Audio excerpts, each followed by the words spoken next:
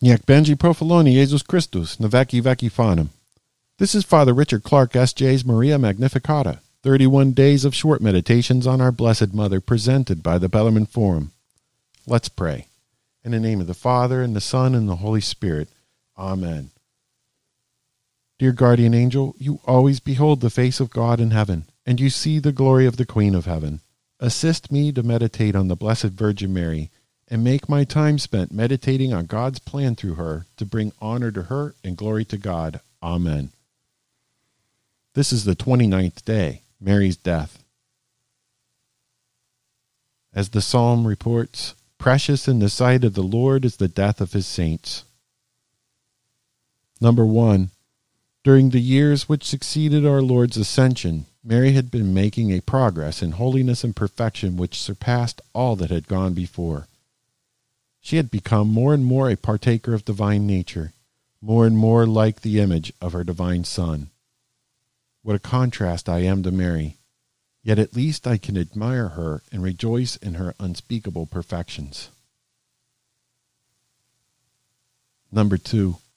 At length the time came when this soul, so exquisitely beautiful, was too beautiful for earth to detain her any longer.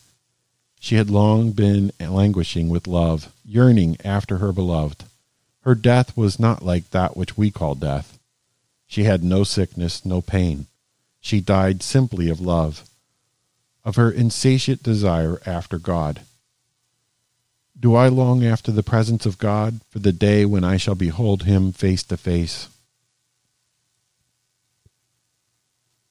Number 3. Why was Mary's death such a triumph, such a scene of peace and joy and heavenly consolation? Because she was sinless. The sting of death is sin. It was also because she had stood by her Son's deathbed of the cross and shared by her compassion in his agony. In return for this, Jesus himself came to receive the sacred soul of his dear mother. All the angels of heaven were present there, singing sweet melodies.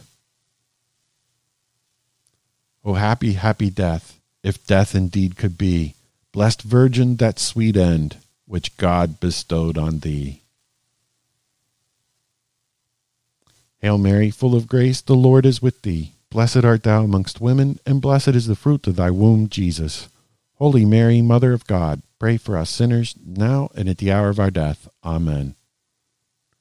Mary, Mother of our Lord and Queen of heaven and earth, pray for us to grow in faith, hope, and charity. Amen.